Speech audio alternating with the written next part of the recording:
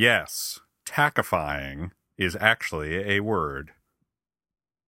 Before duct tape, how did we as humans fix things when they broke? And I do mean things, like nouns, all nouns. I guess we actually had to fix things properly, with tools and replacement parts, and effort. For the past 60 years, though, if something breaks, virtually anything, a pretty decent solution is usually, just duct tape it. Yes, it's a bit of a cliche, but it's true. Duct tape is amazing. Originally developed during World War II as a means of sealing ammunition cases to keep water out, after the war, duct tape found its way into the private sector, and then into our hearts. Sure, Scotch tape might be more transparent, and masking tape might be less transparent than Scotch tape, and electrical tape might be even less transparent?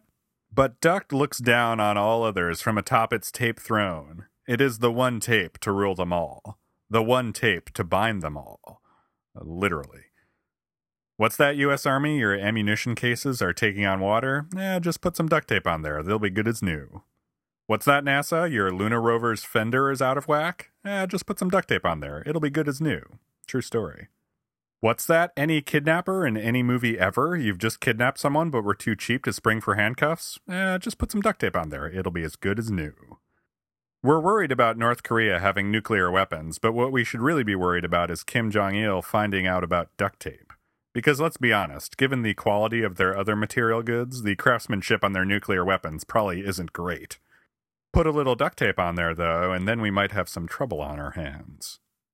What makes duct tape so special? I mean, yes, it's extremely badass, but why is it extremely badass? Well, I think the secret is in the number 3. You see, whereas most tapes just have 2 layers, duct tape has 3. And as you well know, 3 is the magic number. Oh, yes, it is. The top layer is the plastic outer coating. Usually this is made out of polyethylene, which protects against moisture and abrasion. Historically, it's been gray in color, but these days you can find just about any color you want. I've yet to find Hello Kitty duct tape, but I can only presume it's big in Japan. The bottom layer is the adhesive compound. It's rubber-based and extra thick, which in turn makes the duct tape extra sticky. The more adhesive, the better, as you duct tape connoisseurs out there will attest. The real trick is the middle layer, though, the cotton mesh. That's where the magic happens. That's what all other tapes are missing.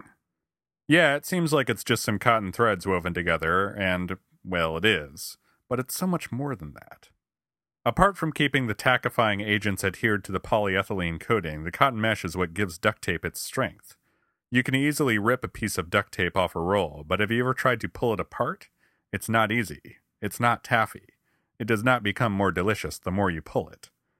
Anywho, put those 3 layers together and you've got yourself duct tape. Bam. Of all the things duct tape is good at, you'd think it would excel at its eponymous purpose, sealing ducts. Here's the thing, though. You'd think that, and you'd be wrong. A few years back, there was a study comparing a variety of duct sealants, and lo and behold, duct tape did not hold up its end of the bargain. In fact, it failed after just a few days in the accelerated test environment. Awkward. It's okay, though. I forgive you, duct tape. You see, me and duct tape, we tight. Now, I'm not one of those crazy duct tape dudes who have like 3-piece duct tape suits and whose car is covered in duct tape and has a roll in every color just in case the need arises. I just have gray, white, and camo, for standard, special, and military occasions, respectively. Oh, and I have a roll of clear duct tape, for covert ops. I'm of the school of thought that when duct tape is the best tool for the job, I'll use it. Duct tape keeps my leaky windows from letting the cold air in the winter, and it keeps my leaky door from letting the cold air out during the summer. Admittedly, I'm also of the school that even when duct tape isn't the best tool for the job, I'll still sometimes use it. Usually because I don't have the best tool for the job, and, well, tools are more expensive than duct tape. I've definitely crafted bandages out of toilet paper and duct tape. I've taped holes in my sneakers. My watch bands are frequently duct taped. My wallet is duct tape entirely. Has duct tape created a culture of cob jobs? Well, I wouldn't say it's created so much as it's enabled.